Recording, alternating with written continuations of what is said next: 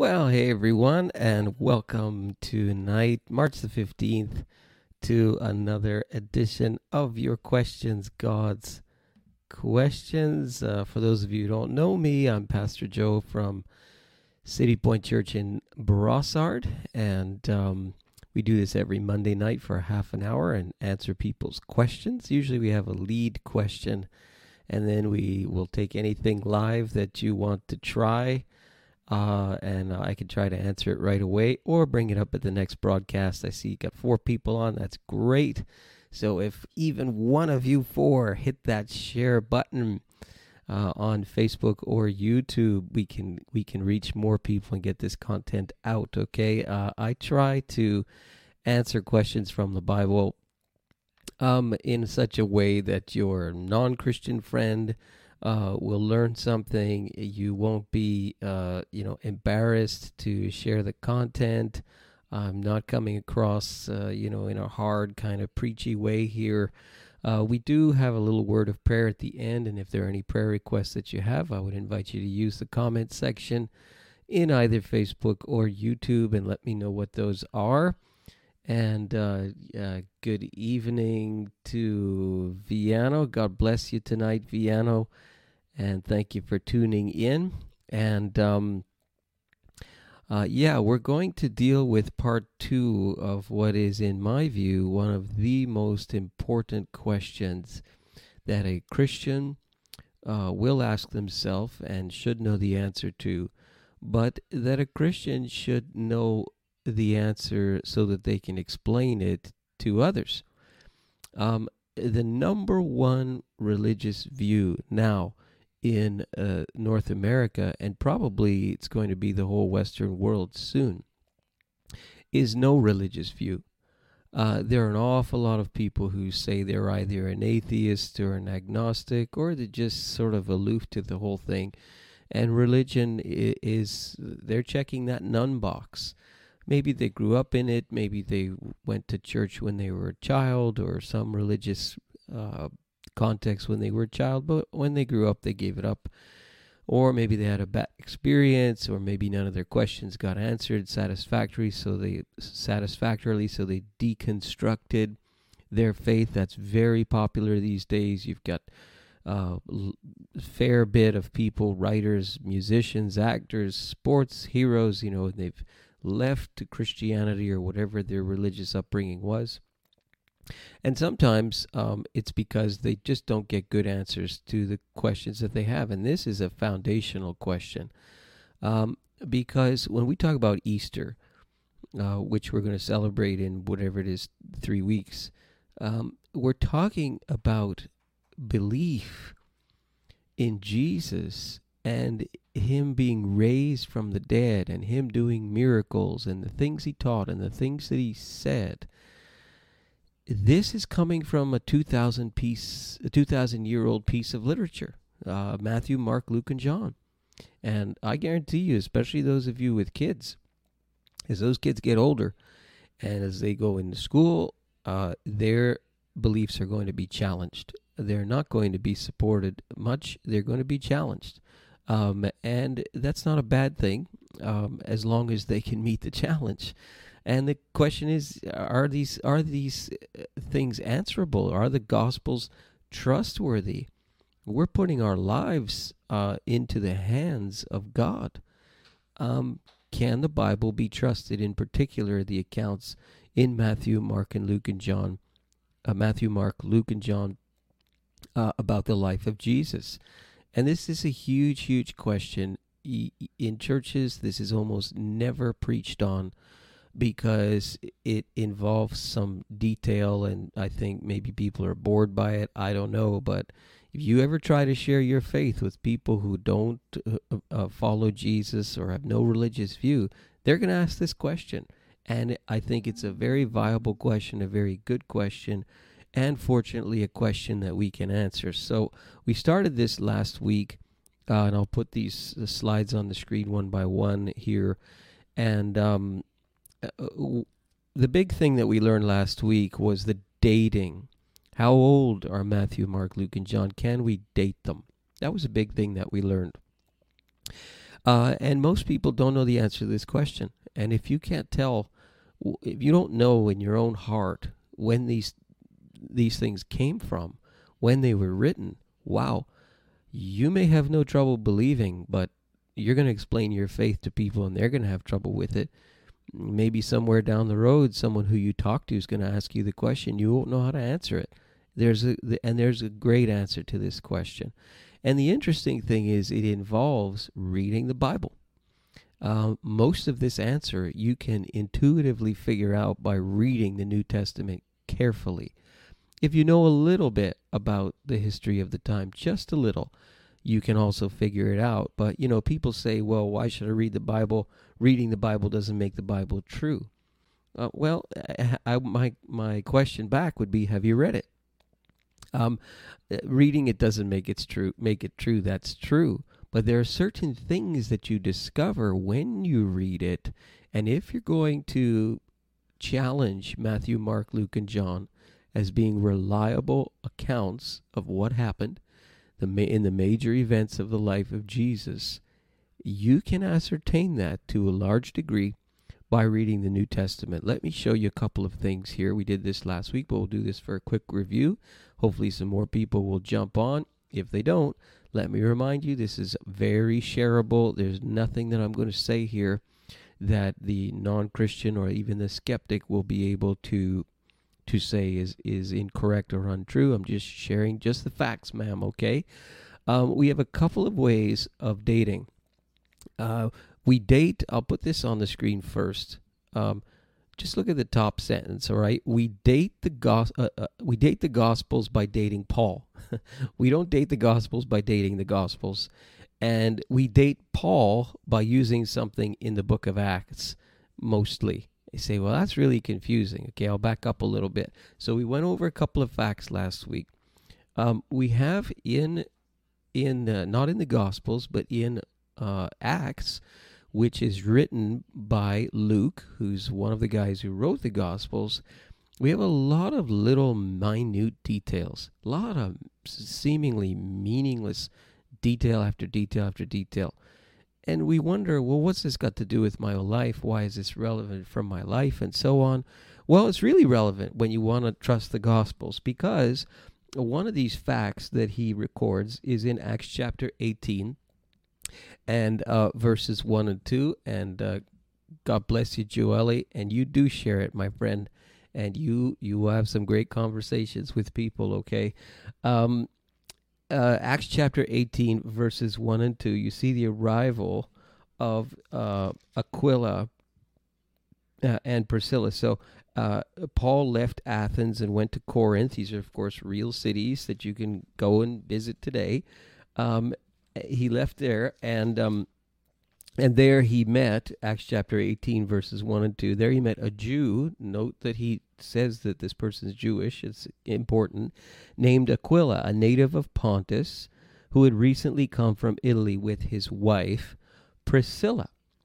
Because, and here's the important thing, because Claudius had ordered all the Jews to leave Rome.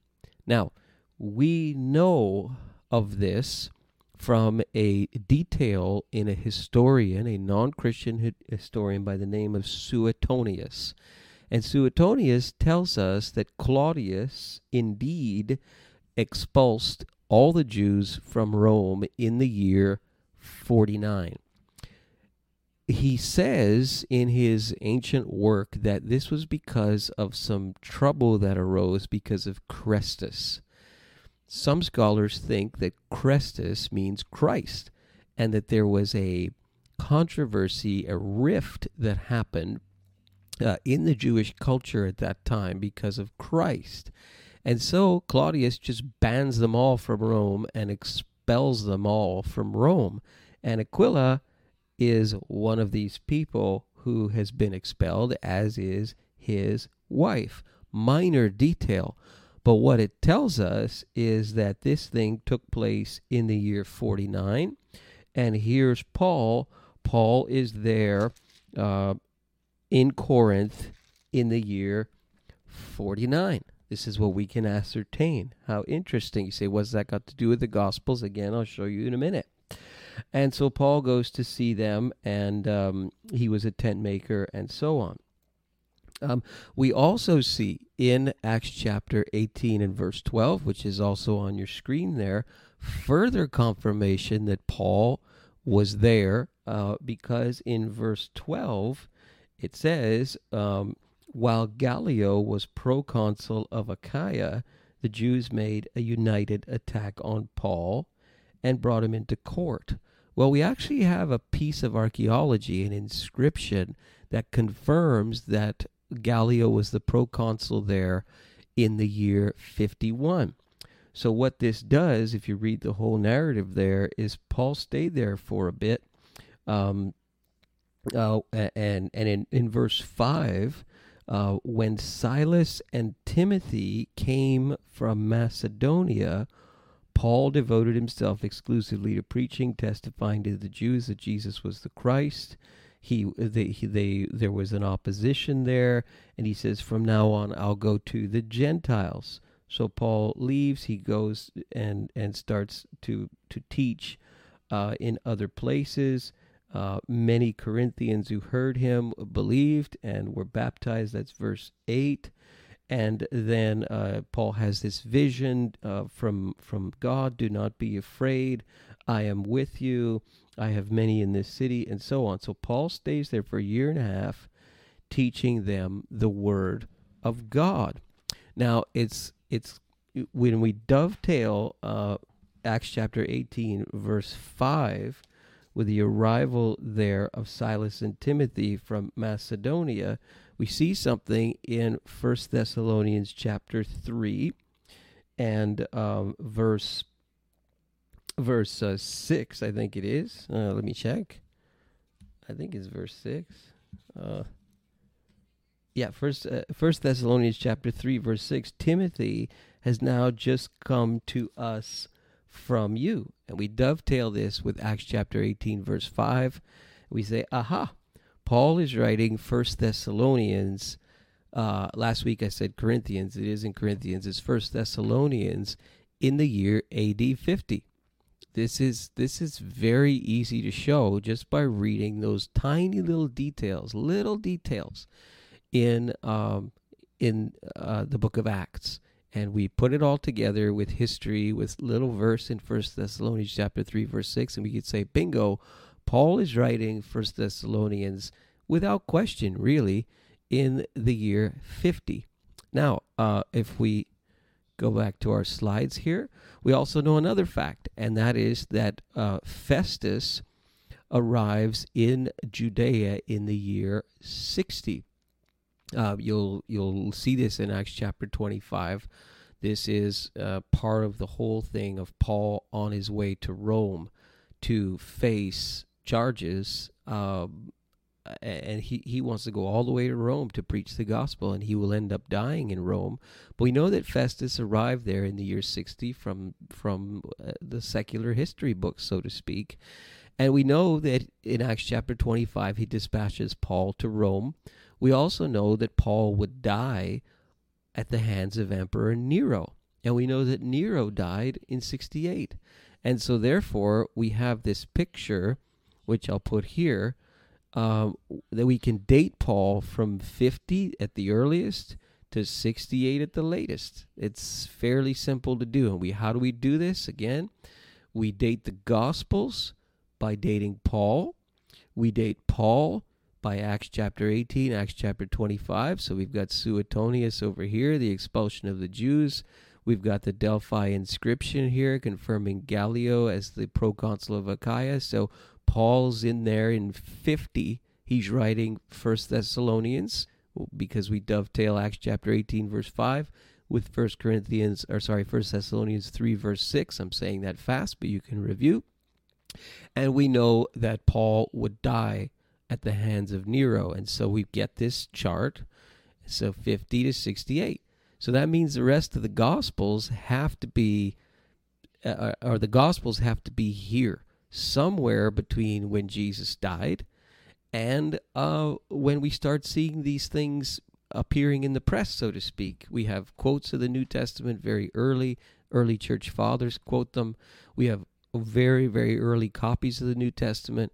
And so we can put the Gospels quite safely in this period of time here. Very, very, very early, right? So that was review from last week. Then I talked to you about Cold Case Christianity, which I would challenge you to watch on Right Now Media. If you're part of our church, you should already have an account that you can get on and watch that. But if you need one, contact me and I will get that for you. And Cold Case Christianity, very cool. It's J. Warner Wallace, who's a former cold case investigator, investigates cold case homicides. And he was not a Christian and became a Christian solely by applying his trade to Matthew, Mark, Luke, and John as a skeptic, came to the place where he said, I believe, not because I want to, but because their testimony is reliable as per the accepted rules that are used in court all the time. So rule number one, were they present? We talked about that. Were these eyewitnesses, Matthew, Mark, Luke, and John, actually present? And we talked about that last week. We noticed that the deaths of, for example, James, half-brother of Jesus, Peter, Paul, these are not mentioned in the New Testament. The siege and the destruction of Jerusalem are not mentioned. It suggests that this stuff was written before it happened. And that would make sense according to our timeline. Very, very early dating. Whoever wrote this, Matthew, Mark, Luke, and John, we have a very strong case that they were there, that they saw it, whatever they saw, that they wrote it, and that they were there. So this is not people writing way after the facts took place. These are people writing as the facts are taking place, right? Test number two, were they corroborated? In other words, can one witness corroborate what another witness says? Or do you have one witness saying one thing, another witness saying something else, and they're not corroborating at all? And then you have nothing from the outside of the scope of witnesses that corroborates anything that they say either. Well, that's not true with Matthew, Mark, Luke, and John. With Matthew, Mark, Luke, and John, you have Matthew saying something happens one way, doesn't make sense fully. Then you have Luke, for example, coming in and talking about the same thing, but from a different angle that gives it a more rounded sense, and you understand, okay, that's the way that it happened. I can corroborate Matthew with Luke in this particular case, and that happens over and over and over again. As you read the Gospels, you discover that they kind of fit together like a bit of a jigsaw puzzle, a complicated one, but they do, and that's normal when you have four witnesses to something. They're not going to line up exactly. If they say the exact same thing, you have a little reason to be suspicious that they could be inventing it. But if they say something, they're referring to this clearly the same event, but it's a little off. One sees it one way, one sees it another way, and you're able to draw a bigger picture. That's what we call internal corroboration. And then can they be externally corroborated? Can people from outside, whatever these witnesses are saying, corroborate what they're saying if they don't even know them? Well, we've already looked at a couple of examples, right? You've got Suetonius, the Roman historian, who's totally outside the scope of Christianity, saying something that dovetails with what Luke is writing. And we see this kind of thing over and over again. We don't see it in every single instance in the Bible, of course, but we see it in many, this kind of external corroboration. So that's test number 2. Tonight we'll do test number 3, test number 4, and if you've got anything else, put it in the comment section, put it in the question section. I may try another question tonight. I've got one that somebody sent me yesterday, but test number 3, did their story change? So if you've got a witness and they start changing their story, they said one thing the night of the alleged crime, and then, 10 days later, they change their story. And then 10 days later, they change their story. Well, you're probably not going to believe, if the story is changing all the time and their testimony is changing. Has Matthew, Mark, Luke, and John changed? Okay, we can say it was written a long time ago. It was written, they were eyewitnesses who wrote it. But what if the story changed? In other words, what if the miraculous parts of the story, which is what everybody has a problem with, what if the miracles and the idea of Jesus being God and the idea of Jesus rising from the dead was put in there later? I mean, come on, it's 2,000 years old. You know, people in cold case murders tamper with evidence all the time, at least according to J. Warner Wallace. So the question is, has the evidence, Matthew, Mark, Luke, and John, been played with, been tampered with, and you get, it's copied and copied and copied, and somebody says, well, let's make Jesus more than he was, and let's make him into God, and let's put this miracle here, put this resurrection over here, and presto, we have a whole new religion. Did that happen? Well, you'll see this in the videos, but J. Warner Wallace talks about this, he terms it a chain of custody. So, if you have somebody who took a picture, a Polaroid of a piece of evidence, 30 years ago, the night of this supposed crime, that's a lot better than somebody 30 years after the fact saying this is evidence, but how did it get there? Maybe somebody put it in later. Maybe it wasn't there the night of the crime, you see.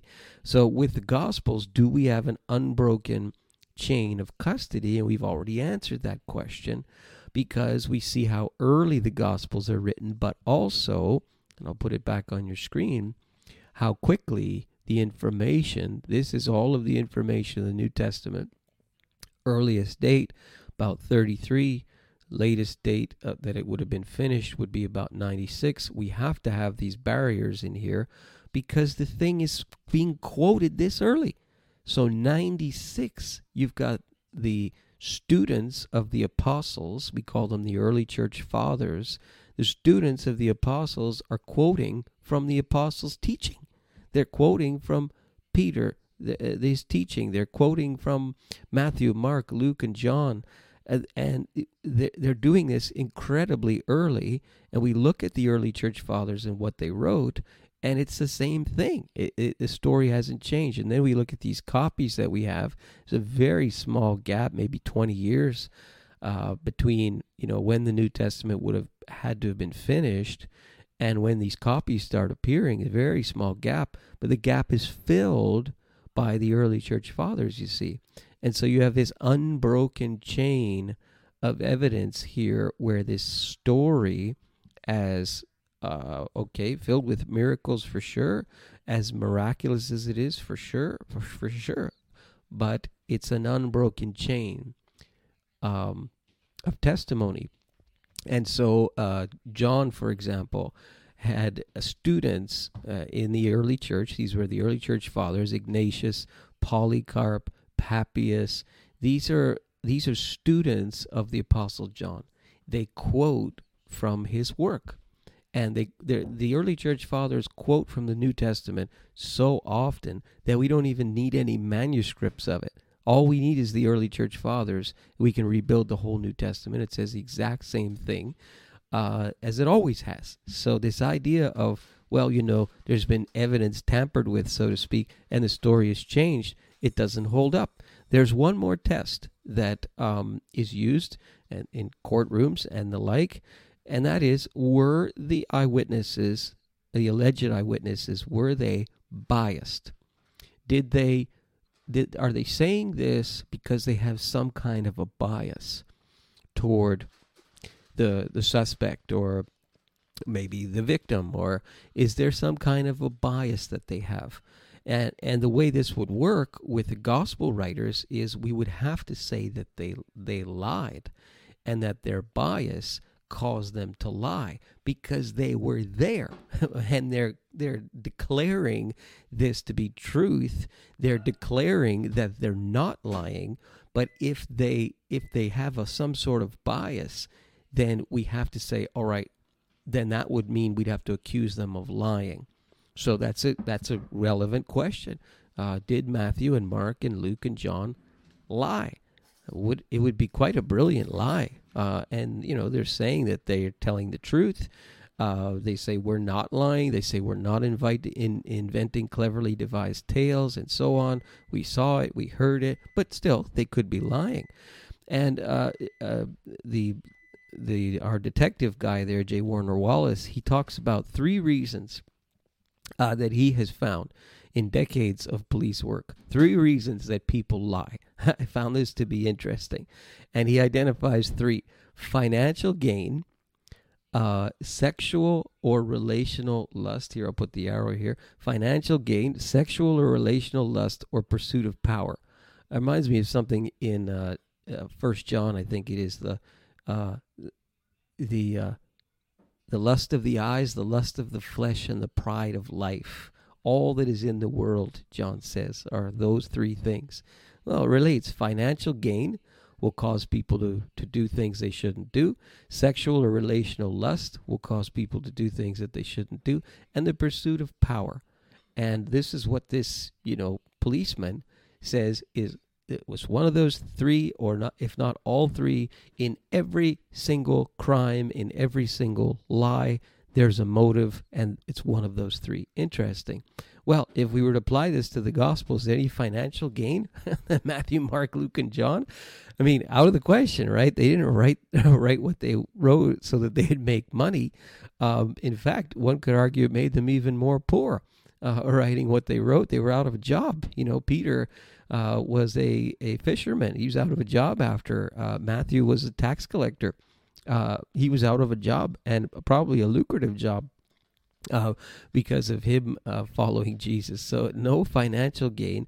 I mean, the whole thing of, are they going to get more girlfriends or something by writing this down is laughable. I don't even know if we need to spend 5 seconds on that. But the one that people think about a bit with the gospel writers is the pursuit of power. What if they're writing all of this down to create a new Messiah who people will follow, a new religious system, a new religion that they can control people with and manipulate people with? Maybe that was the reason why they wrote it down. It was an elaborate scheme, a big lie, so that they could become powerful. Well, that may be possible, but is that plausible? Is that reasonable to think about? Because we know what happened to these people after they wrote their material, after they became followers of Jesus, in some cases reluctantly. We know what happened to them. They all died for what they believed. Now, dying for what you believe doesn't make what you believe true. It's no reason to believe that something is true. But dying for what you believe to be true and know to be false, this is a different story entirely. And this is something that we never see. People who are deliberately concocting a story and then giving their lives up for what they know is deception and lie. There were people in a position to know whether this was true or false, and the people are right there: Matthew, Mark, and Luke, and John. Some would accuse them of being, they're followers of Jesus, so they're going to write good things about Jesus. Well, I mean, good things about Jesus that are going to get them killed. It's a real stretch of the imagination to say that. I think what's reasonable is they died for what they believed to be true. All of them, without exception, for what they believed to be true. So by the four little tests here that we flash through the screen, were they present? Were they corroborated? Did their story change? Were they biased, or did they lie, is what we're saying. They pass all 4 tests. And this is why our detective friend became a Christian, not because he had an experience, not because he had an emotion, not because of that at all. It's because he sifted through Matthew, Mark, Luke, and John in the New Testament and said, goodness, if I apply my profession to this, I'm in a real quandary where I have to become a believer. And that's what he did. I think what we're really talking about here is the question of the miraculous, right? So people have no trouble believing that Jesus was a real person, that Jesus taught great things, even that Jesus died on the cross. People have no problem with that. But miracles, and being God and rising from the dead. People have a lot of trouble with that. Those are the things that, they would say, I don't think that that's really true, but I'll give you all the rest of it because it has nothing of the supernatural in it. But what is that? Is that based on evidence? Is that based on accepted principles of understanding someone's testimony to be true? No. What that is a personal issue with the miraculous, where a person says it cannot be true because it has the miraculous. What's that?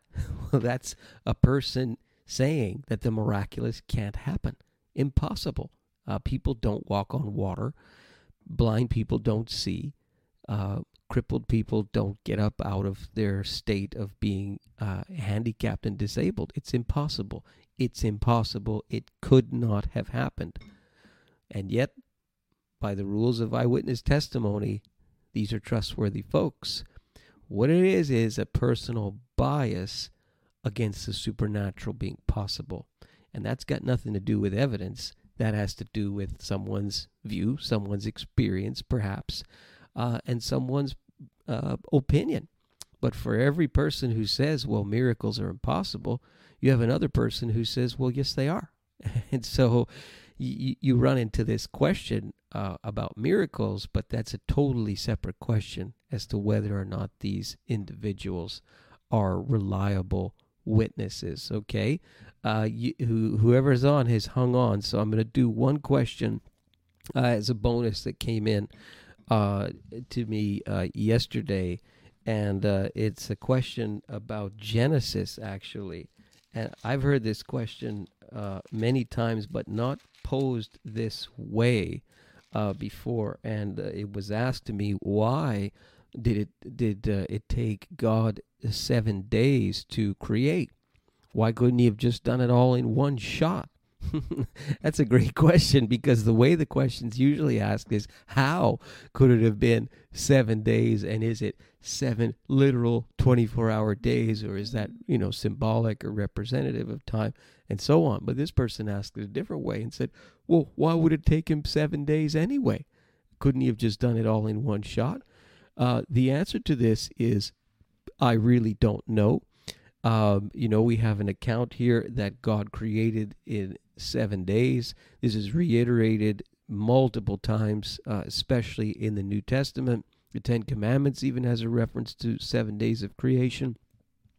There are varying views that are accepted within the church worldwide. There are people who feel that these 7 days are representative of larger periods of time. There are people who feel, no, it's got to be 7 literal 24-hour days. I have studied this for years and years and years, and I can tell you every single view, no matter what the view, is filled with speculation and filled with problems. The evolutionary perspective is filled with problems. The other extreme, the young earth creationist position, which I tend to hold to, is filled with problems. All the different views, the progressive creation, the young earth, the old earth creation, the theistic evolution perspective, every perspective is filled with all kinds of problems. What we do learn from the Genesis account, and what we're supposed to learn, is that God is the creator. That's what the point is. God is the creator. People are going to debate how until the end comes. And that's good to debate. I like the way the person phrased the question, because they're looking at it from a miraculous point of view. Well, if God created and he created miraculously, why would he need time anyway? He could do the whole thing just by snapping his finger. And I love the perspective there, because it acknowledges the power of God. And I think that's what the Genesis narrative is trying to get us to understand, that God is the creator and God is powerful. So the answer is, ultimately, I don't know, but love the perspective. Love the perspective. I've got somebody here. I'm going to put this on the screen here. Let me find my mouse. Here we go. I'm just reading this out. Hello, everyone. certain medicine there, the good remedy for this virus here. I was a carrier of HIV, and I saw a testimony on how Dr. Oba cured the HIV virus. Decided to contact him, contacted him. He guided me. I asked him for solutions, and he started the remedies for my health. It's fantastic. I'm going to try and pronounce your name, Zial. That's great to hear. I have known one person in my life who personally is HIV positive, and has that was many years ago that she was diagnosed, and has continued to live very healthy since then. And so God bless you. Whatever worked, that's good. I'm glad that it did, and thank you so much for joining in tonight. We're going to finish up. I'm just going to have a word of prayer for you, and again, I would challenge you to share this content with others. This is not the type of thing that is often taught on. People assume that the Bible is true, that the Gospels are true, but very few people really understand why. God, I pray for each person who's watching, listening, ultimately that people's faith would be challenged, people would grow, people who don't know you would be challenged by your existence, people who do know you would follow you in a deeper way. And Lord, as we approach Easter, that we would, above all things, have a closer walk with you. We pray to that end. Amen.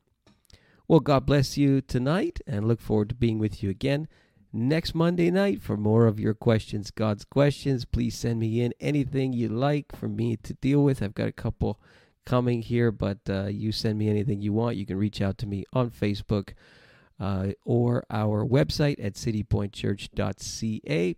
God bless you, everyone.